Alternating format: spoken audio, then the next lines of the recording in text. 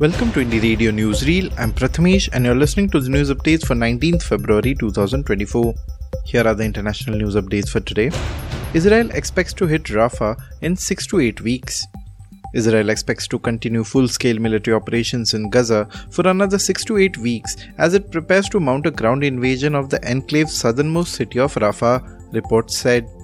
There is little chance that Prime Minister Benjamin Netanyahu's government will heed international criticism to call off a Rafah ground assault, said Avi Melamed, a former Israeli intelligence official. World leaders fear a humanitarian catastrophe.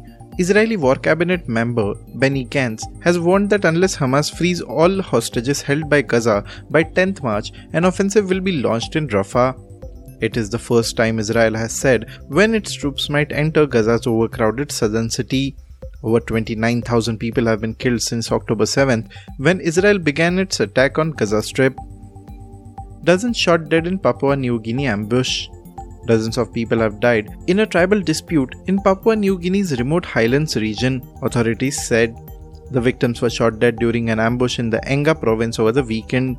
The highlands area has long struggled with violence, but these killings are believed to be the worst in years.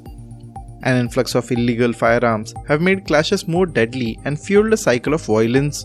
Authorities initially said at least 64 people have died, but later reports said they had miscounted and revised the toll down to 26.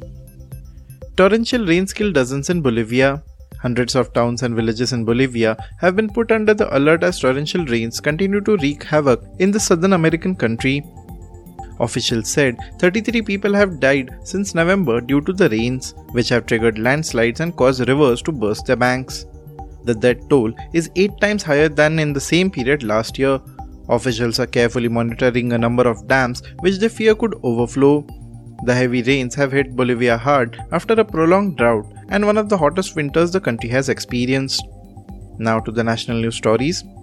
Arvind Kejriwal skips ED summons for the 6th time.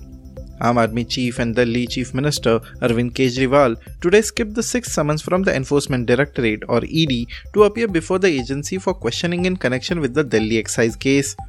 He has skipped all 5 previous summons issued by the ED. Terming the summons illegal, the AAP said in a statement that the ED should stop sending summons and wait for the court's decision on the matter. The ED has already approached the court about the same.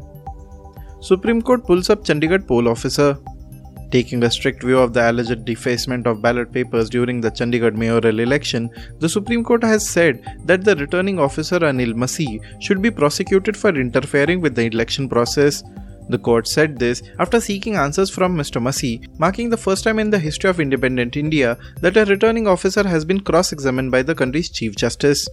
The Supreme Court conducted a hearing on a petition over the alleged irregularities in the election on Monday, a day after 3 AAP councillors switched over to the BJP. It also said that the horse trading that is going on is a serious matter. The court has asked for the ballot papers to be brought to it for examination on Tuesday. PM Modi to inaugurate 6 new AIIMS across India in next 6 days. Prime Minister Narendra Modi will inaugurate 6 new AIIMS, including the ones in Samba in Jammu and Kashmir and Rai Bareli in Uttar Pradesh in the next 6 days. He will dedicate to the nation the AIIMS in Samba district at an event in Jammu on Tuesday and 5 others in Rajkot, Mangalgiri, Batinda, Rai Bareli and Kalyani at a program in Rajkot in Gujarat on February 25th. The AIIMS Jammu, the foundation of which was laid by Prime Minister in February 2019, is being established under the Pradhan Mantri Swasthya Suraksha Yojana. He will also inaugurate various medical colleges and nursing colleges across the country. Thank you for listening to Indie Radio Newsreel. For more news, audiobooks and podcasts, stay tuned to Indie Radio or log on to www.indiejournal.in. Also consider subscribing to listen to our premium shows.